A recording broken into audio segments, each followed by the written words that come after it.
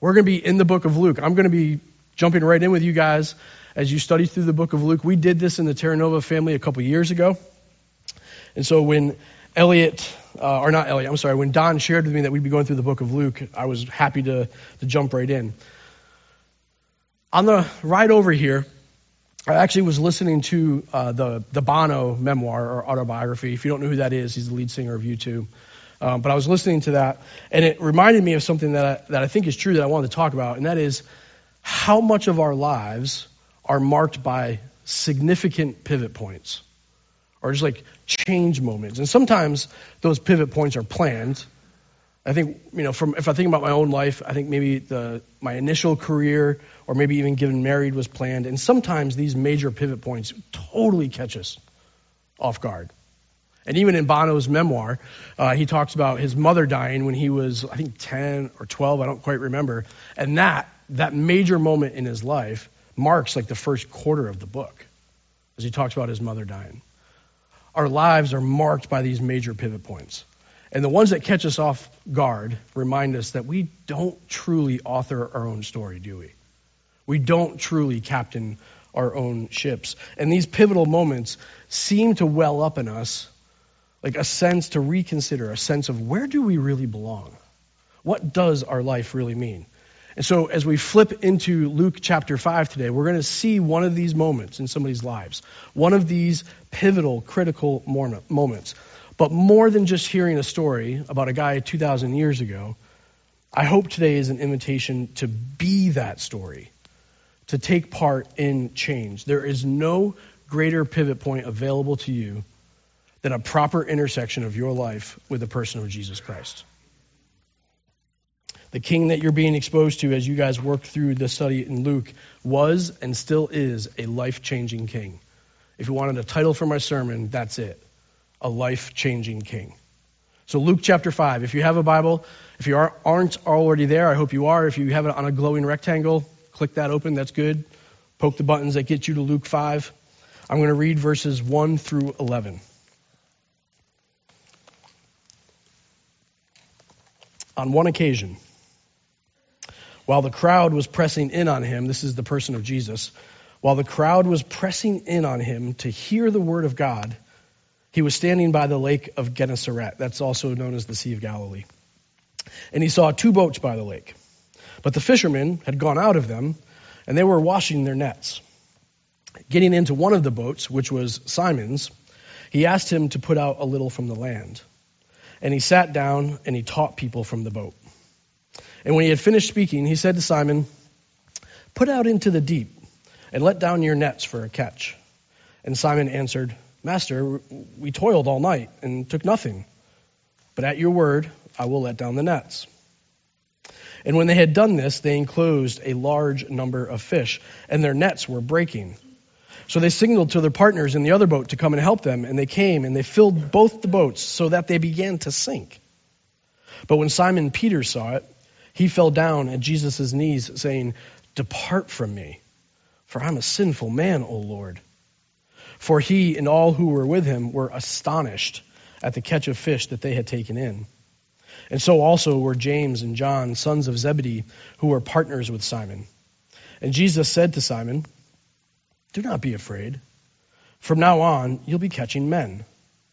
And when they had brought their boats to land, they left everything and followed him. All right, let me pause just for a moment and pray, and then we'll get into this. Father, I really do believe that your son, Jesus Christ, still is a life-changing king. I know that to be true of my story. I am positive that is true of so many stories in this room. And so, Spirit, would you move today? And if there are places where our lives need to change so that we can become more like you, we can follow you more faithfully, would you do that through this text and through our time together? Father, if there's places we need to be comforted, comfort us. If there's places we need to be challenged, challenge us. We believe your word can do this. It's in your name we pray. Amen. All right, so my church would be laughing at me, but I'm about to give you a 2-point sermon. Now, almost every single week they laugh because I always give them 3. But you have 2. You're welcome. These are the 2 things we're going to work through as we look at Luke chapter 5. We're going to look at a life changed. We're going to look at the 2 main characters, basically, that are in the story. That's Simon and Jesus. So we're going to look at a life changed. That's Simon. And then we're going to look at Jesus, the one who changes lives, or the life changer. Pretty simple? With me? All right, I like feedback, so don't feel bad about talking back to me during the whole time. That's totally good. Simon, the one who has his life changed in this story. This is Simon. If you're familiar with more of the Bible, this is Simon who would later go on to become known as Peter. In fact, in the passage, it does even refer to him as Simon Peter. This is the one whom Jesus would say ultimately at some point, "You are the rock upon which I will build my church." And for some of you with some back, this is what is held in church tradition as the first pope of the Catholic Church, Simon. In a span of about 3 years, this one, simple, blue-collar, everyday fisherman, would go on to become Peter, one of the prominent pastors in the first church, in 3 years. That's a pastoral training process. But for today, this is a significant moment in Simon Peter's life. But it's more than just a moment for Simon Peter. I actually think when we watch this process unfold, what's here before us is a window into how any of our lives can be changed and reoriented to the person of Jesus. I see in here Simon modeling for us a pathway of discipleship. So I have 3 things here that are on the screen. Lean and listen, obey in faith, low and lifted. And I think this pathway, just put all cards out on the table, I think this pathway is actually really helpful. If any of you are either curious about the person of Jesus or brand new into your journey with Jesus, this pathway, I think, is gold. All right, lean and listen. The passage opens up. We get on one occasion, and then we're told this story about Jesus' magnetism, that there is a crowd pressing in to follow him. I think we can kind of capture like in our minds, maybe like paparazzi or like sports where people are just trying to rush in to get an autograph. There just seems to be this pressing in on the person of Jesus. But did you hear why they're pressing in on the person of Jesus? They're pressing in to hear him teach. He has and he is amazing them by what he is saying. So they're leaning in, they're pressing in, they're seeking him out, they're following him, they're wanting more. They are living out Jeremiah 29:13 that says, "Those who seek me will find me." Like there's just an urgency to their chasing after the person of God. But even in here, there's something that Luke records for us that I think is theologically rich, but could easily be overlooked. It's not just that they want to press in to hear him teach. They're pressing in so that they hear the word of God. Do you hear that connection? Right? What they're saying, what they're pressing into, what they're leaning into is that when Jesus speaks, they hear God. Or Jesus' words are God's words. It's not just to hear him teach. There's a real sense of a connectivity between Jesus' teaching and God's words. The first step of discipleship that is great for all of us, lean in and listen to Jesus. Lean in and listen. Pursue his words by reading the Bible as though you're listening to him talk to you. And listen, we're told that the crowd is amazed at what he's teaching. If what Jesus has to say that's recorded in the scriptures does not amaze you or draw out wonder, or at least confound you, then I might just say you should just keep on reading. Because some of the stuff that Jesus has to say is insane in some ways on paper. He says stuff like, to see him is to see God himself. He says stuff like, I have the authority to forgive your sins. He says stuff like, I am the only way for you to get to heaven. He says stuff like, your thinking condemns you just as much as your actions. Those are not simple statements. They're amazing ideas. They're radical ideas. He's either a lunatic or he's divine.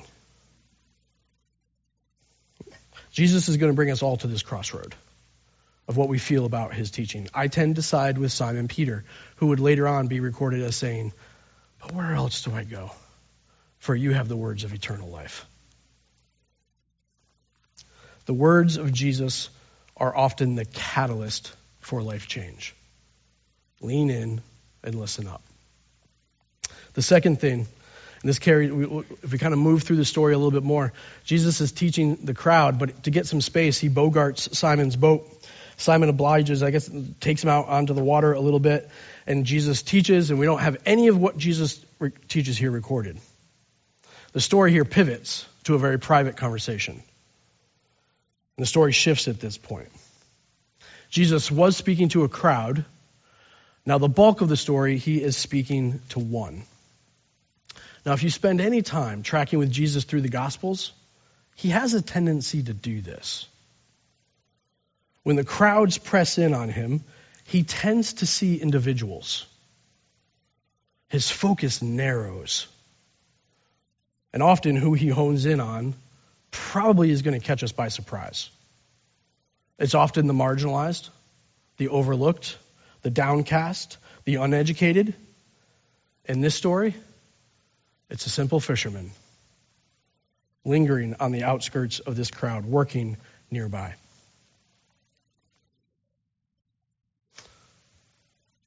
I think there's a window into God's heart here I don't want us to miss. At this moment in human history, there is approximately 7.9, I Googled this, so here's some research for you. 7.9 billion people in the world today. There's approximately 332 million people in the U.S. There's approximately 1.4 million in New Hampshire. There's approximately 44,000 in the city of Concord.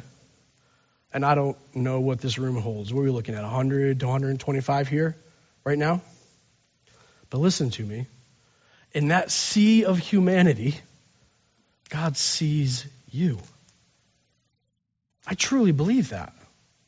That in the sea of humanity, God can see you. He is great enough to see every single person on the face of the globe, in this country, in this state, in this city, in this room. And he is good enough to see you. If you think he does not want to see you, I promise you he does.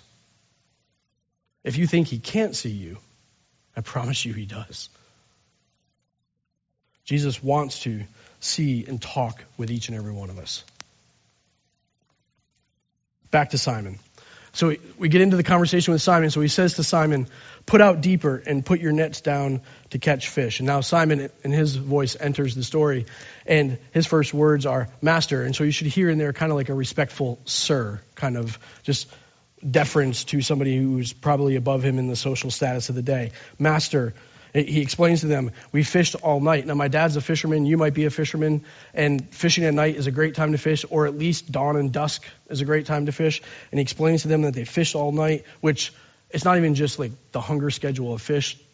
They didn't have monofilament back then, right? So the nets that they were using, the fish could actually see during the day, so the preferred time to fish was at night, so that they could actually capture the fish too. So all sorts of reasons why nighttime is preferred time. But they caught nothing all last night. And so there's a hint in Peter of like, so it's stupid silly for us to fish right now, but because you say it, I'll do it.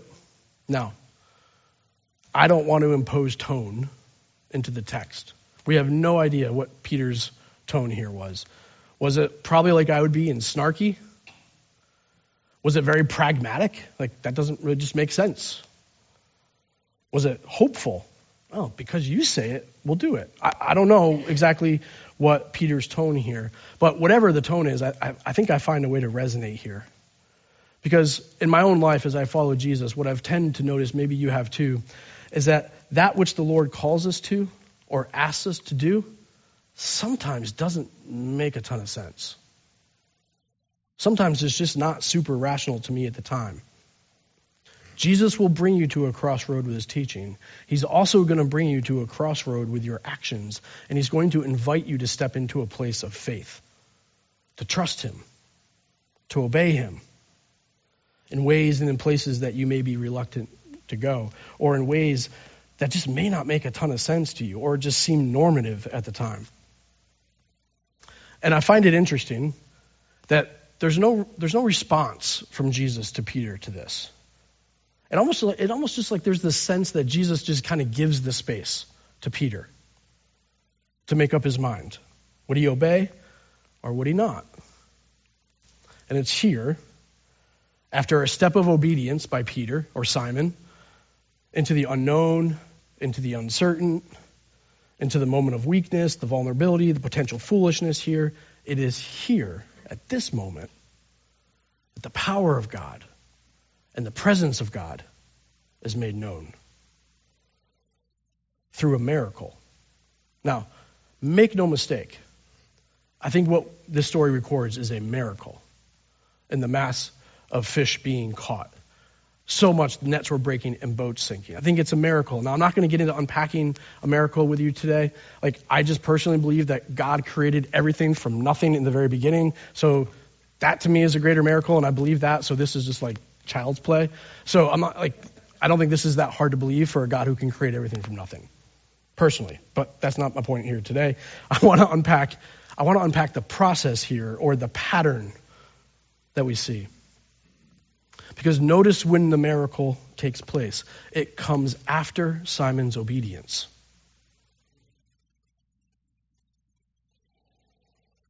Now, we could probably also sit here today and theologically debate for a while as to which one of these things comes first. Obedience or faith? In my life, it's a dance.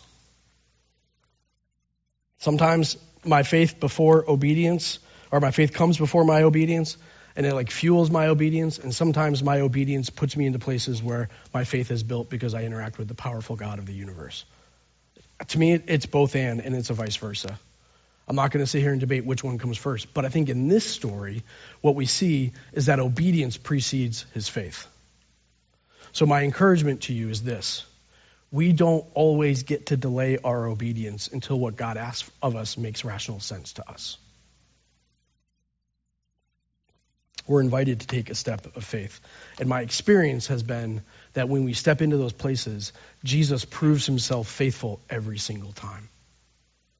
He proves himself worthwhile, following into the unknown, into the counterintuitive. And when you experience that, you'll have a point on your life map that will be about your life changing because you interacted with the power and the presence of God himself. Lean in and listen up. Take a step of obedience. And Jesus will prove himself faithful and build your faith. Next one here. Be low and be lifted up. Simon moves from calling Jesus Master towards the end by calling him Lord. This is not a thing to miss. It's how he sees and understands the person of Jesus. In this story, his eyes are opened up. His heart is pierced.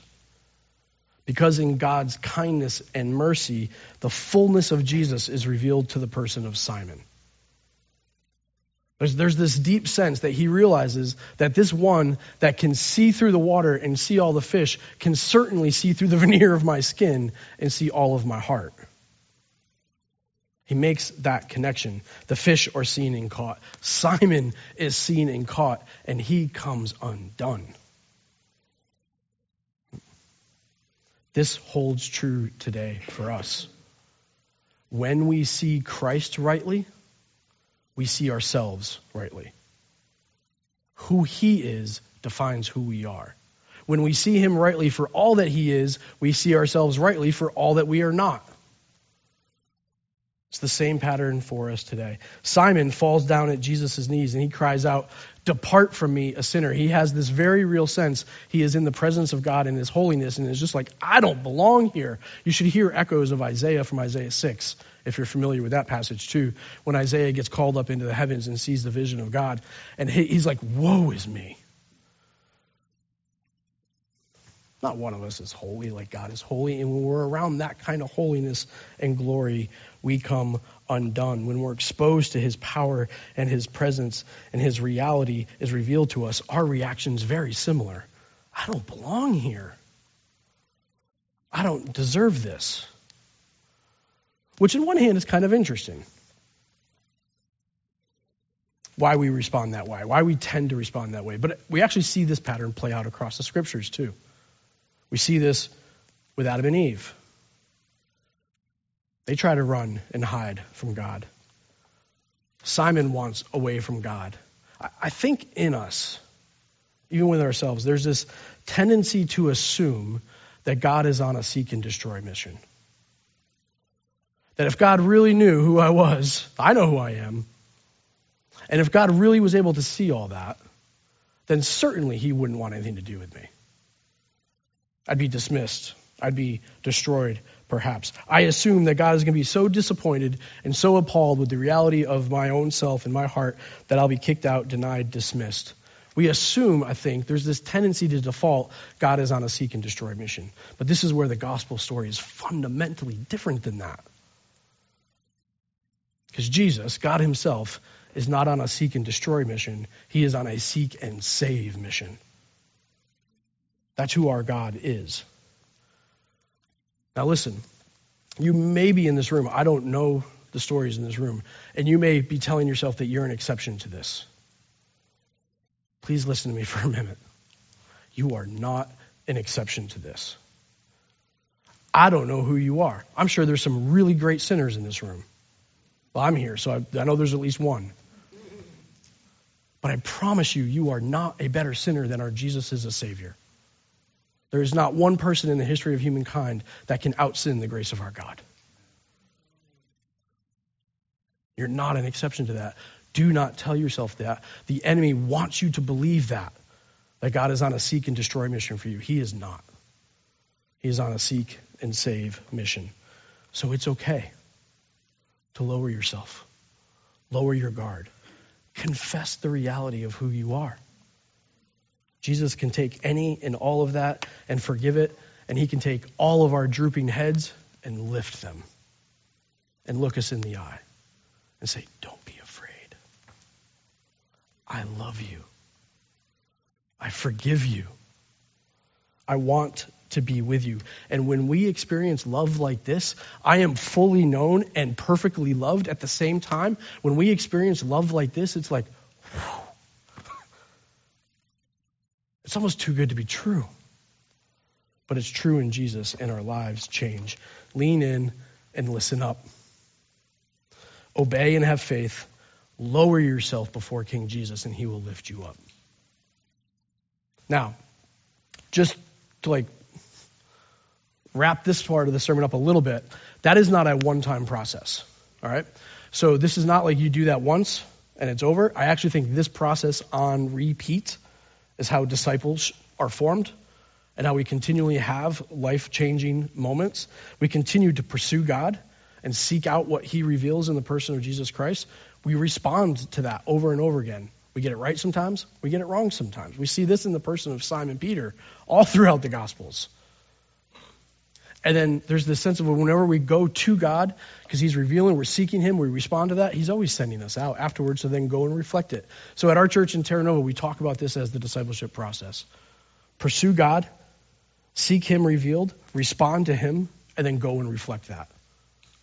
That process on repeat is a pathway of discipleship for your life to change and for pivotal stories to come into your life. But I want to shift here a little bit from the life changed or Simon to Jesus and the life changer. The very beginning of the story, I've gone back to Adam and Eve a couple times, but the very beginning of the story, one of the commands that God gave to Adam and Eve was, be fruitful and great. Glad you guys got that. That's good. David's been doing a good job. Good job, Don, David, Elliot. Be fruitful and multiply. At the end of Matthew chapter 28, Jesus says to his disciples, go and make disciples. I actually think these two things are deeply linked. And I think Jesus is just reorienting the original commission to the Great Commission. And be fruitful and multiply. Certainly, I think we think about that in a physical sense. But go and make disciples is that in a spiritual sense. Right? And so I think to Simon here, we get a very similar thing, is that from this point forward, you're going to help me catch men and women. He is being invited into the work of Jesus to seeking and saving the lost. Right? This is a primary reason you and I exist. And every follower of Christ is going to get this same calling put upon them once they step into following Christ as well. Every person that Jesus calls to him, he is then going to send out on his behalf to be fruitful and multiply, to go and make disciples, to go catch those who might be lost and help me save them. Now, I don't know about you, but for me, sometimes that idea is a very daunting reality. And so I like to simplify things down sometimes and make things a little bit easier so it can give us handles, so it's not so overwhelming to have us hear you are now an ambassador for Christ. How do you like that? Or just to think it's no small task to go and reach the lost. This is a monumental calling. Now, we can't be like Jesus, but we can certainly learn from him, because I do think he was the greatest missionary who ever lived. Right? So I have 4 things I think we can draw out by watching the person of Jesus in the story that can inform you, give you handles, make it tangible for you for what it means to join him on mission. Be known, be narrow, be needy, and be near. I'll try to work through these relatively quickly. Jesus does some very ordinary and human things in this story, things that you and I probably are naturally okay at. We're told that he stands with people. He walks around a lake with people. He sits and has conversation with people. I can do those 3 things. Stand, sit, walk. But a little bit deeper is what we get here is that Jesus is known by those who aren't inherently religious. He's known by the non-believers. He is present with them. He is not distant. He is among the people around him. So be known. Have spaces in your life where you are regularly sitting with, eating, walking, talking with those who aren't following Christ right now. It doesn't have to be more complicated than that. Just have intentional spaces where you are part of a community where you might be the only believer in that small group. And be known for being a person of the word, like Jesus was known for. And I'm not saying you need to be known Jesus, of course, is going to be a much greater theologian than you. I'm not saying you got to have a theological degree and be known for that. I'm just saying just be known as a person of faith in a place of unbelievers. My wife has these stories. She's a pharmacist in our local hospital. She has these stories often, and especially when events happen. She's the only believer in her workspace, and they talk to her often about hey, what does this mean? By the way, they just know her as somebody who goes to church and happens to be a pastor's wife. She's known. She's among, and people are drawn to her. I'm part of a monthly Scotch group. Don't hold that against me if you. I don't know what that meant. Some of you in the room. I'm sorry, but David's here, so I think I'm okay. But I'm part of a monthly Scotch group, and the reason it's not with church folk. I know David's part of a monthly book club, right? That I think for these intentional reasons. I've heard Elliot talk about this in Henniker. He just wants to be in and among the community and be known as somebody who loves Jesus in that context. Be known. I need to keep going. Be narrow. In a crowd of people, Jesus deals with one. It's okay for you not to bear the burden of being overwhelmed by trying to save everybody. Narrow yourself. Focus in on one or a few like Jesus does. At our church, we say it this way: who's your one? And we just ask our people to commit themselves to having one person in their life that they are intentional with relationally.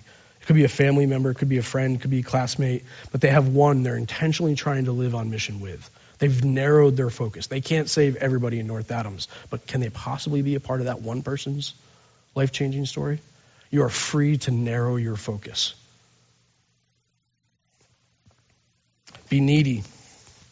Remember, the life-changing, transformative moment for Simon in this story came at the moment of the miracle, when the power and the presence of God was made known to him. So, go perform miracles. No, we can't be like Jesus in this way, but we have access to this same God who is still showing up in people's lives in powerful ways like this. Many of us in the room are here because he has done that for us. So what can we do? We can be earnestly praying, asking God to do that which only he can do for our one. Are we committed? Are we needy? Are we earnest? Are we reliant upon God himself to do the work of saving through us? Be needy and reliant in prayer. If a room like this, if 100 people in Concord are earnestly and regularly committed to praying for one other person in Concord, I believe God will do something with that. Keep at it. Keep being needy and known and narrow. Last thing, be near. Jesus, after Peter's confession, starts with, don't be afraid.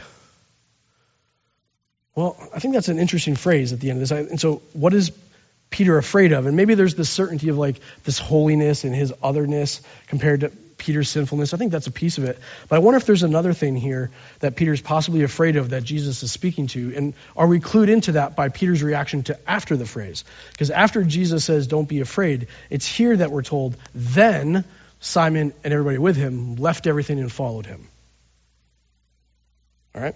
You with me on that? So I think sometimes it's helpful for us, especially if we've been journeying with Jesus for a while, to remember that fundamentally the gospel calls us from something and it calls us to something. All right, so it's going to call you from something, probably yourself, and it's going to call you to something like the person of Jesus. Or if I said this another way, to say yes to Jesus is inherently going to mean that you're going to have to say no to something else that's currently in your life. And the truth is, that's often hard and scary. Of what we might have to say no to or leave behind. Identities that we've held on to. Communities that we've been a part of. Comforts that we long for. This is just saying yes to any new and unknown thing. That means we have to say no to a known and comfortable thing. That's a hard thing for any of us, is it not? It's scary. So like Jesus, draw near. Be near to those who are going through this process, to those facing this decision. Empathize with the sense that initially saying yes to Jesus could feel like a loss. Now I've seen this play out. We have somebody in our church who had to walk away from her family because she was going to give up Catholicism to be part of our church. And she got baptized in our church, and she knew that was going to drive a wedge between her and her mother. That's no small thing. To say yes to Jesus felt like a loss. You with me what I'm trying to say there? I have a friend who came to Christ, and he came out of like this beat poet. Love him. But in his process of coming to Christ, he realized a sense of like, I don't know as if I should still be part of this community of atheist poets that I've been running with for 5 years. Now, there's more to it than that, and I'm not saying that God is calling like just like the complete, but I'm just trying to draw out the sense of feeling that he felt, right? The sense of community that he had known that this might change. Honestly, I think we need to be sensitive to this when we talk about the LGBTQ community. There is a real sense of community there that when they come to Christ, they're going to need people to walk with them in a very close and real way and empathize what it means to say yes to Jesus, and that might feel like a loss of so much stuff that they've known. You with me on that? Be near. Share that burden. And say, don't be afraid. Jesus is worth it. Take the next step. Keep following. I'm right here with you. Because folks are going to need help making that decision, especially in the early days of following Jesus. All right. Jesus is a king who changes lives.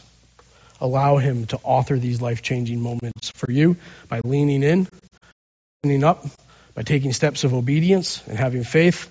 Be low before you, and he will lift you up. And Jesus is a king who changes lives and is inviting you to join him on that work. So be known, be narrow, be needy, and be near. This is the best use of your days on earth. For his glory, for your satisfaction, and for the good of those around you. Let me pray.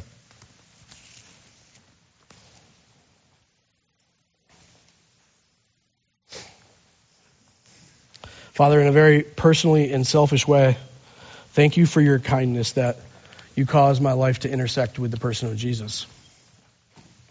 I'm incredibly grateful, and I wish I had time here to even give testimony to your goodness through all my years. Father, I pray that for all of us in this room, there can be moments of today of just gratitude for the places you have intersected our lives and changed our lives for good. Father, I pray that your Spirit uses us to go out into the week and actually take part in your work of seeking and saving others. Father, may this church be known in this community. May its people be known in all the spaces you're going to scatter them this week as people of your word. Continue to remind them of the desperate need they have for you in prayer. And Father, may this not just be a community that's known for its truth of the word, but also for the grace and the compassion of its people, its hospitality and its welcoming of those to find a home here journeying after Christ. Father, may you bless and honor this community. It's a privilege to stand here before you, or before them, and share you. Continue to do your good work here among them. It's in your name we pray. Amen.